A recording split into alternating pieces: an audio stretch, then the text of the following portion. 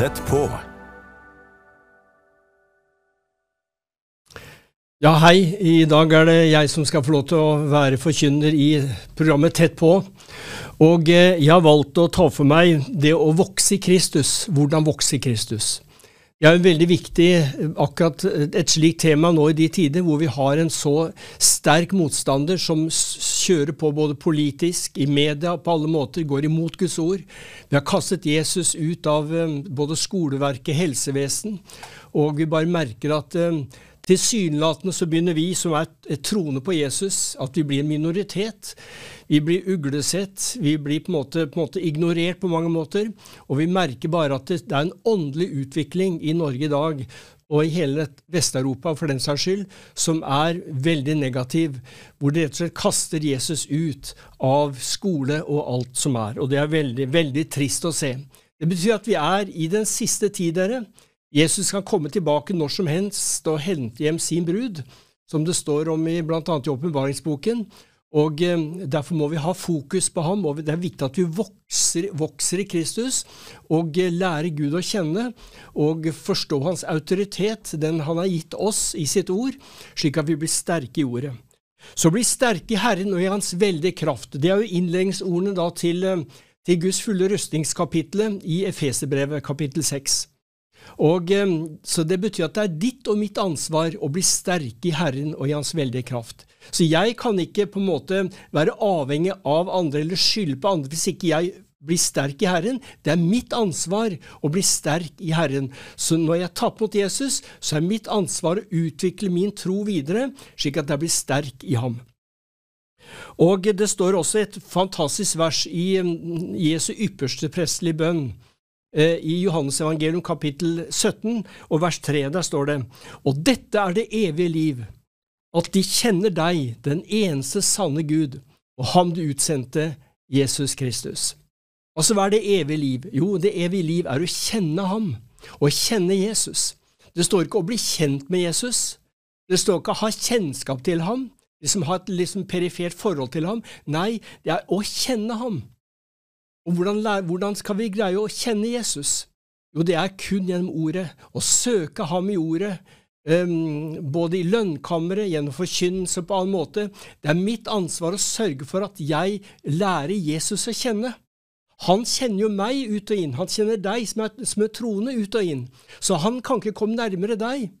Han jo så nære han kan komme, han bor ved troen i ditt hjerte, og du har fått en hellig ånd på innsiden.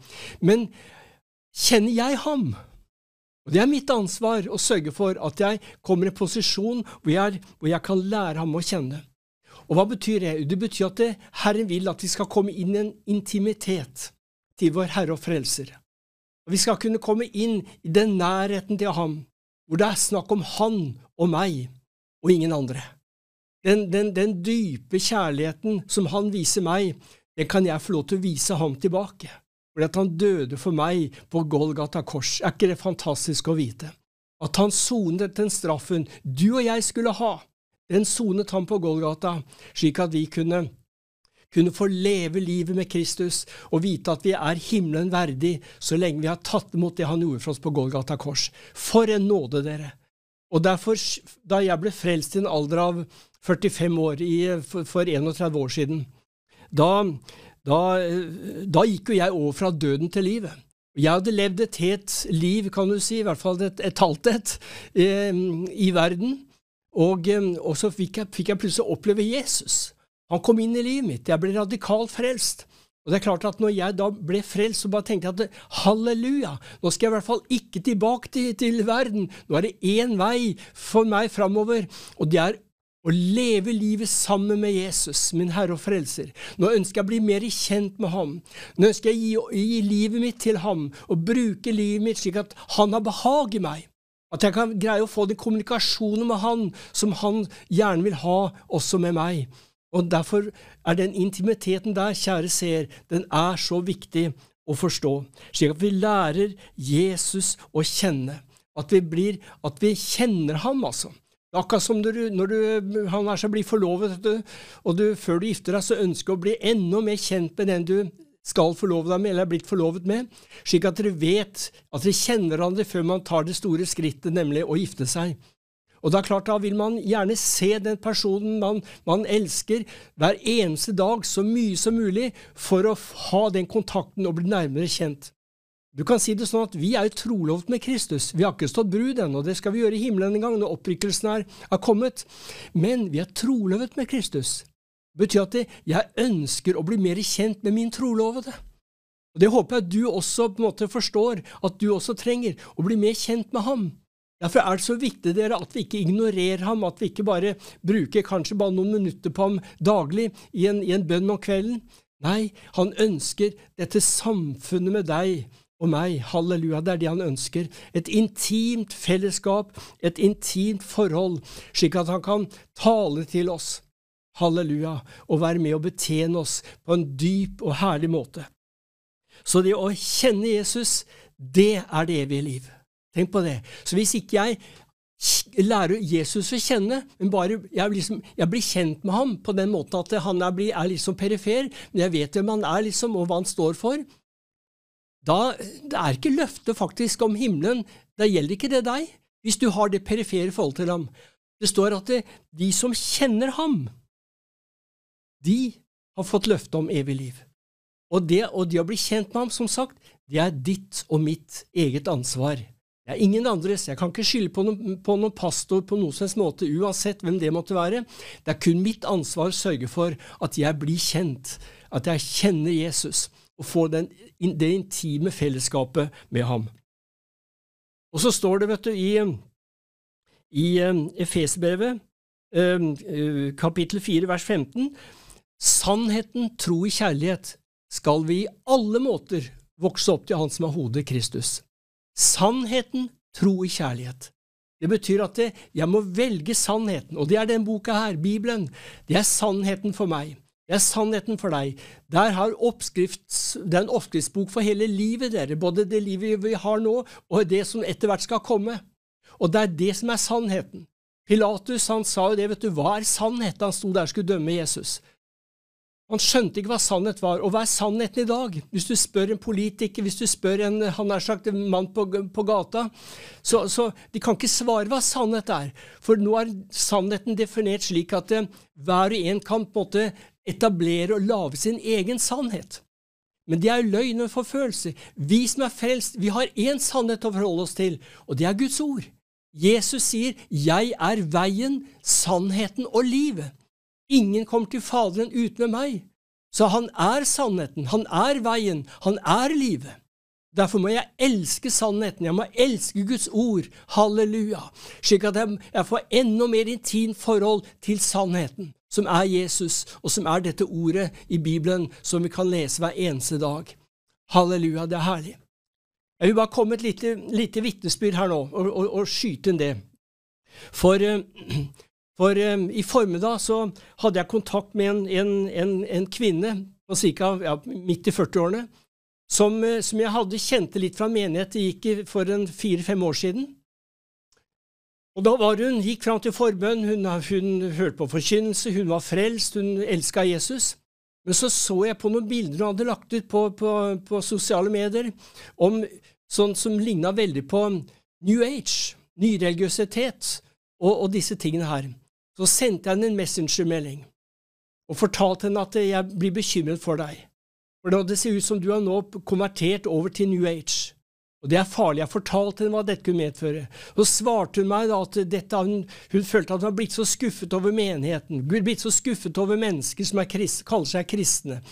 Og nå mener hun at det ingen helvete, og vår sjel skal komme til himmelen, vi skal liksom komme opp et sånn herlig kosmos, og alle som skal komme til himmelen, sjelen skal komme til himmelen. Så svarte hun da bare beviste hun for meg at jeg hadde rett. Hun var gått over til New Age. Da skrev jeg en lang melding til henne, hvor jeg bare fortalte sannheten. Helvete finnes. Til og med Jesus snakker om helvete i sitt ord. Og du som en gang var en troende, du må omvende deg. Så må du be Jesus om tilgivelse, og vende deg til han, og komme ut av det miljøet du har kommet inn i nå, for det fører bare til evig fortapelse i helvete. Du nødt til å omvende deg og søke Gud på nytt. Han som elsker deg med en evig kjærlighet. Du kjenner jo han fra før av. Ikke bli skuffet på mennesker. Vi alle mennesker, og vi kan bli skuffet på hverandre. Vi ikke fullkomne noen av oss. Men ikke se på mennesker, se på Jesus. Og så hadde jeg skrevet en lang melding da, så fikk jeg bare et sånt hjerte som var plottet inn på min melding. Så jeg håper at hun på en måte tok det og forstod det, slik at hun der da kunne omvende seg. I hvert fall det jeg håper på. Halleluja. Så det viktig dere å forstå at vi i en sårbar situasjon når vi lever i den verden vi nå lever i. Det en okkult verden hvor Jesus kastet ut av alt offentlig, hvor han, altså du kan si det sånn at vi omfavner jo mer Mohammed og Allah enn vi tror på Jesus i disse tider. Det en tragedie, dette med kjønnsmangfold og alt dette her sånn. Det galskap satt i system. Derfor det så viktig for oss som tror at vi blir sterke i Herren og i hans veldige kraft. At vi søker ham fra dypet av vårt hjerte. Det står jo i Kolostebrevet, kapittel 3 og vers 1-3, der står det: dere da oppreist med Kristus, så søk det som der oppe, der Kristus sitter ved Guds høyre hånd. La deres sinn være vendt mot det som der oppe, ikke mot det som på jorden. Dere jo døde, og deres liv skjult med Kristus i Gud. Halleluja! Her blir vi oppmuntret dere, vi som troende, til å søke det som der oppe. Et liv med Kristus. Du vet at du og jeg som frelst, vi ambassadører for et annet rike. Det rike som vi tilhører, nemlig Guds rike. Det både i himmelen, og det her inni oss. Halleluja, gjennom den hellige ånd. Slik at vi på en måte fremmede i dette landet, selv om du norsk. Aldri så mye, så vi lite. Det ikke dette riket, det ikke denne verden vi tilhører lenger, vi som frelst. Det Guds rike, hvor Jesus Kristus kongenes konge og herrenes herre. Det han som vi skal tilbe, det han vi skal tro på, det han som vår herre og mester. Det han som hjelper og styrker oss. Det han som kommer med mirakuløse løsninger i våre livssituasjoner. Halleluja, ved den hellige ånd. Derfor det så viktig, kjære seer, å forstå det, at du og jeg, vi tilhører ikke denne verden lenger, vi som frelst. Vi har gått over fra døden til livet. Vi har gått over fra denne verden til Guds rike. Halleluja. Og det fantastisk å vite. Slik at Guds ord tindrende klart på det, at vi skal ikke elske verden. Nei, vi skal elske Guds rike. Vi skal elske Jesus Kristus. Det han vi skal elske. Det han vi skal søke. Halleluja. Jeg har lyst til å bare gi et lite bilde akkurat på det der. Og da vil jeg lese fra Josvas bok. Det en herlig, det første kapitlet i Josvas bok herlig, skjønner du, for det et av mine favorittkapitler i det gamle testamentet. Vet du, kan du lese om Josef, du kan lese om David, kong David, du kan lese om Daniel.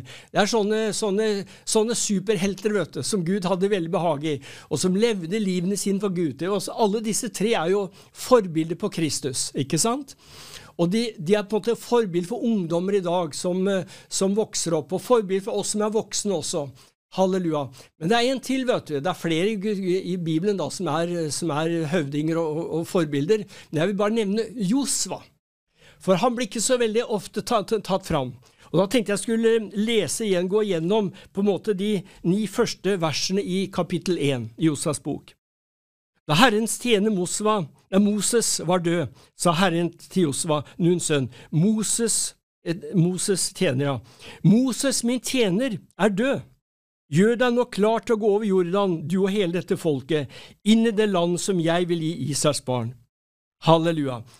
Der sier altså, du kan tenke deg situasjonen. Josva, som har vært avhengig av Moses i 40 år. Moses har ledet jødefolket i ørkenen i 40 år. Og Josva, han var en vanlig mann, ikke sant? Han plutselig blir hele byrden lagt over fra Moses og til Josva. Du kan tenke deg hvor usikker Josva måtte ha følt seg. Men hva sier Gud her til Josva? Jo, han sier, Moses, min tjener død. Hva betyr det? Glem Moses. Han har vært. Nå det ny tid, Josva. Nå det du som min nye helt her nede. Nå det du som skal føre jødefolk over Jordan og inn i det lovede land. Halleluja. Tenk deg for en situasjon Josva da var oppe i. Du har kanskje også en Moses i ditt liv som er død. Ikke dvel ved fortiden, ikke dvel med de som du har sett opp til før, som kanskje ikke er lenger. Nei, de er døde, de. Moses er død. Nå skal du komme inn i det som Gud har for deg. Nå er det en ny tid også for deg, vet du. Enten du er i menighet eller hvor du måtte befinne deg, så er det en ny tid for deg. Gud har planer, store planer også i ditt liv. Din Moses er død. Nå er det en ny tid. Halleluja.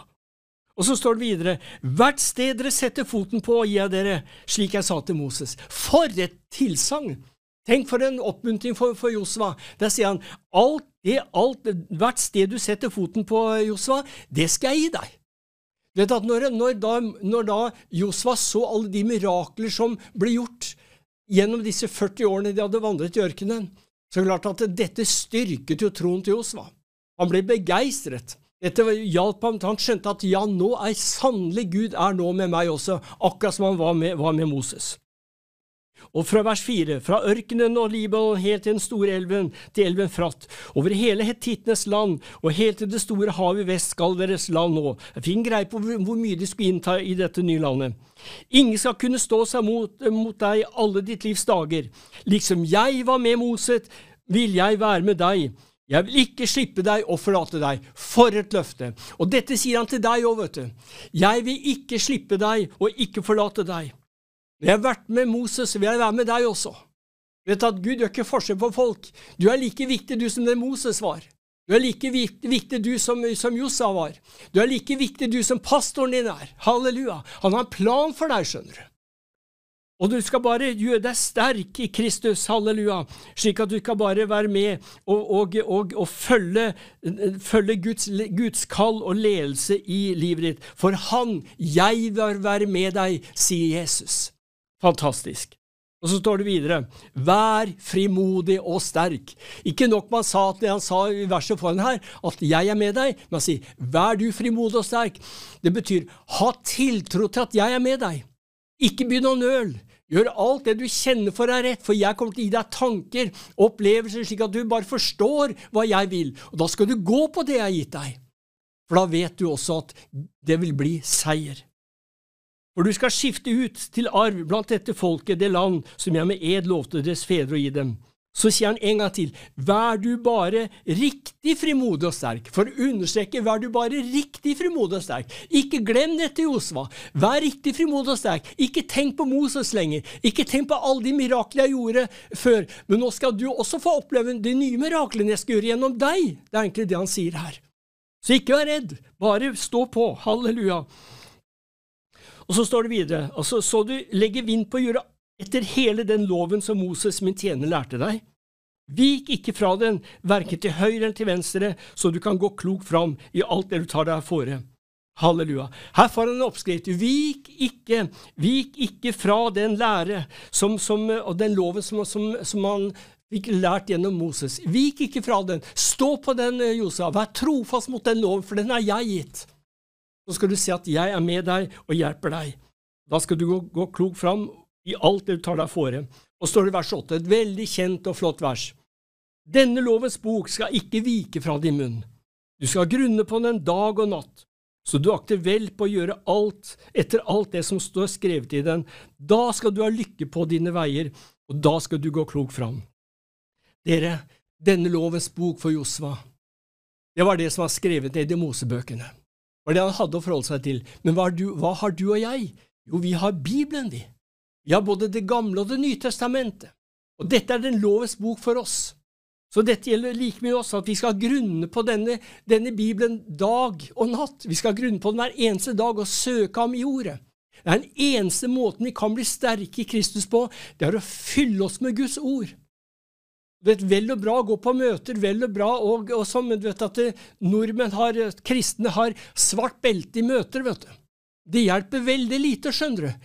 Du vet at hvis du virkelig vil oppleve vekst og intimitet med Herren, så er det kun gjennom Guds ord. Denne kvalitetstiden du setter av sammen med din Herre og frelse Jesus Kristus ved den Hellige Ånd i lønnkammeret, og søker ham i ordet hver dag. Det er det aller viktigste vi kan gjøre for å vokse i Kristus. Det mange som går fra det ene møtet til det andre, vet du, og får en liten dusj her og en liten dusj der, og det vel og bra det, vi skal ikke forakte det. Men hvis du vil få den intimiteten til Kristus ved den hellige ånd, så det kun en løsning og en vei, og det i tillegg til å være med på møter og de ting der, så det å søke Gud i lønndom, søke lønnkammeret, lese i Guds ord hver dag, halleluja, både Nytestamentet og Gamletestamentet. Det så viktig dere å fylle seg med hans ord, for da vil du vokse i tro og kjennskap til ham. Og det å sitte da i dette lønnkammeret, og bare merke hans nærvær, hans kjærlighet, hans grenseløse nåde, og lære å lytte til hans røst. Så lønnkammeret dere, det så viktig, å sette av kanskje i hvert fall et kvarter, kanskje en time helst, hver eneste dag, hvor det bare deg og ham. Han som elsker deg med en evig kjærlighet, han ønsker å bli enda mer kjent med deg. Han ønsker at du skal leve i lydighet til hans ord, lydighet til seg slik at han kan bruke deg. Jamfør Ananias, vet du, fra Damaskus, da Saulus, vet du, møtte Jesus på Damaskusveien og ble ledet inn i Damaskus. Da fant han Ananias, som var villig til å gå, vet du. Og da han gikk ned i den rette gate der Saulus satt blind, da han gitt Ananias melding om at han skal tjene meg på en dyp og inderlig måte. Og så går Ananias ned, og så sier han, Saul bror, åpne dine øyne, Gud har kalt deg til et mektig, han har sagt, mektig tjeneste for ham. Og da ble hans øyne åpnet. Og den første han da fikk se, Saulus, jo det var Ananias. Og vet du hva Ananias betyr? Det betyr Guds nåde. Så det første Saulus, som da senere ble kalt Paulus, det første han fikk se, det var Guds nåde. Han fikk se Ananias. På hebraisk betyr det Guds nåde. Så dette så viktig dere å forstå at det en vei til vekst. Det en vei til en dypere intimitet med Kristus, og det gjennom Guds ord. Det ikke massevis av møter. Det ikke misforstå meg, gå på møter og ha det bra, men det den daglige intimiteten, daglig bønneaktiviteten sammen med Jesus, og lovprisning og tilbedelse med ham, bare deg og han, det viktigste. Det derfor det så veldig kamp på det. Det ikke kamp å dra på møter. Da kan du nesten gjemme deg bort. Du kan bare sitte og få en dusj, liksom, også uten forpliktelse og gå hjem igjen. Men det den intimiteten med Kristus Jesus, halleluja, det den det kamp på.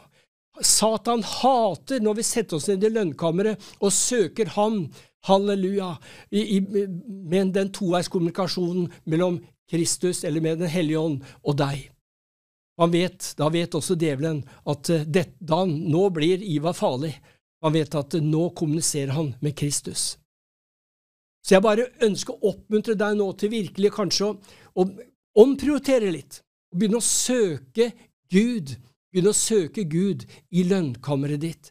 Lese Bibelen hver dag, fyll deg med hans ord, og tro på alt det du leser. Tro på alt det du leser.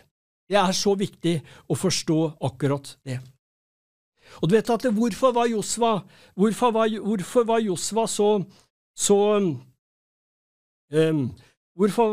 så helliggjort på mange måter? Jo, vet at det står da i 2. Mosebok 33:11, der står det at Josva var alltid i teltet. Moses han etablerte jo dette teltet som de skulle tilbe Herren gjennom. Jeg kan se om jeg kan finne det andre Mosebok 33.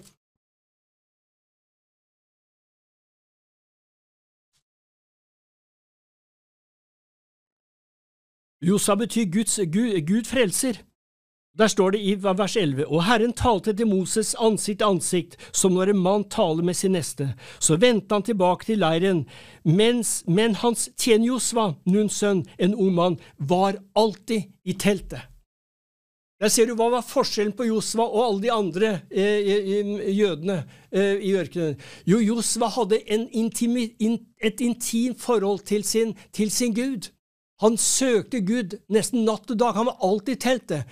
Vi leser om disse andre jødene som gikk der, ikke sant? Jo, de bare hørte på Moses, og så massevis av mirakler. De hadde ikke en nære relasjon til sin Gud. Derfor ble det opprør og misunnelse på Moses, og det var flere som måtte dø i ørkenen på grunn av at de bare hørte. De ville ikke liksom få det nære forhold til sin Gud. Men det ville Josva. Så der ble Josva kvalifisert til faktisk å lede folket over Jordanelven og inn i det lovede land når Moses var død. Så det vil si at Gud har planer for deg og meg. Han elsker oss med en evig kjærlighet, og han vil at vi skal komme inn i det fullkomne han har for hver en av oss. Men da må jeg gjøre mitt, og det er å søke han hver eneste dag. På en intim måte, lese Guds ord, ta til oss av Guds ord, ikke tvile på det som står der, men spise ordet daglig, halleluja, og være i lønnkammeret fra tid til annen. Det er så uendelig viktig. Og så står det, gleden i Herren, vet du, den er vår styrke. Gleden i Herren er vår styrke. Gleder i Herren alt. Igjen sier jeg dere gleder dere. Du vet at det er legedom i gleden. Så gleden er også en annen dimensjon her, for å kunne leve livet med Kristus. Vi skal ikke frykte, det står frykt ikke, han har sagt like mange ganger som det er dager i året. Frykt ikke en gang per dag. Så Gud sier at vi skal ikke frykte, uansett om vi ser det raser rundt oss, du ser det politiske situasjonen og alt dette. Det er fælt å se, vet du. Men vi skal ikke frykte, vi skal bare søke ham og ha tiltro til at han vil ta oss gjennom enhver motstand som kommer. Og det vil han også gjøre, vet du. Det er det som er så herlig, slik at vi kan fryde oss og glede oss i Kristus, for gleden i Herren, det er vår styrke. Halleluja. Og når vi da tilber ham og ærer ham og lever livet med ham, da vet vi bare at Gud er med, og han heier på oss, og han vil signe oss videre i den vandringen vi har. Nå står det i Filipperne 1:27. Se bare til at du lever et liv som er Kristi evangelium verdig. Jeg kan ikke dra meg selv i håret og på en måte få det til. Nei, når jeg leser Guds ord, fyller med hans ord, og sitter i hans nærhet, og lever sammen med han, da vil jeg bare merke og kjenne også, halleluja, at da kan jeg få til å leve Kristuslivet. Da lever jeg det evangelium som er verdig. Da lever jeg livet mitt på en verdig måte i forhold til evangelium, for det er vi kalt til å gjøre. De skal kunne se og merke på oss gjennom fruktene, at det er noe spesielt med hver en av oss som tror. Da kan det bli et vitnesbyrd for at vi kan vinne mennesker for Herren. Ikke nødvendigvis bare tale ut og si ting, vi bare merker i kraft av den vi er, og det vi utstråler, så vil vi være et Kristi vitne. Halleluja. Så dere, det er massevis av bonuseffekter på det å søke Herren i lønnkammeret, lese Guds ord hver dag, og bare kjenne på hans nærhet, hans vidunderlige forhold til hver og en av oss. Halleluja. Gud er god, dere, og Gud velsigne dere, og takk for meg.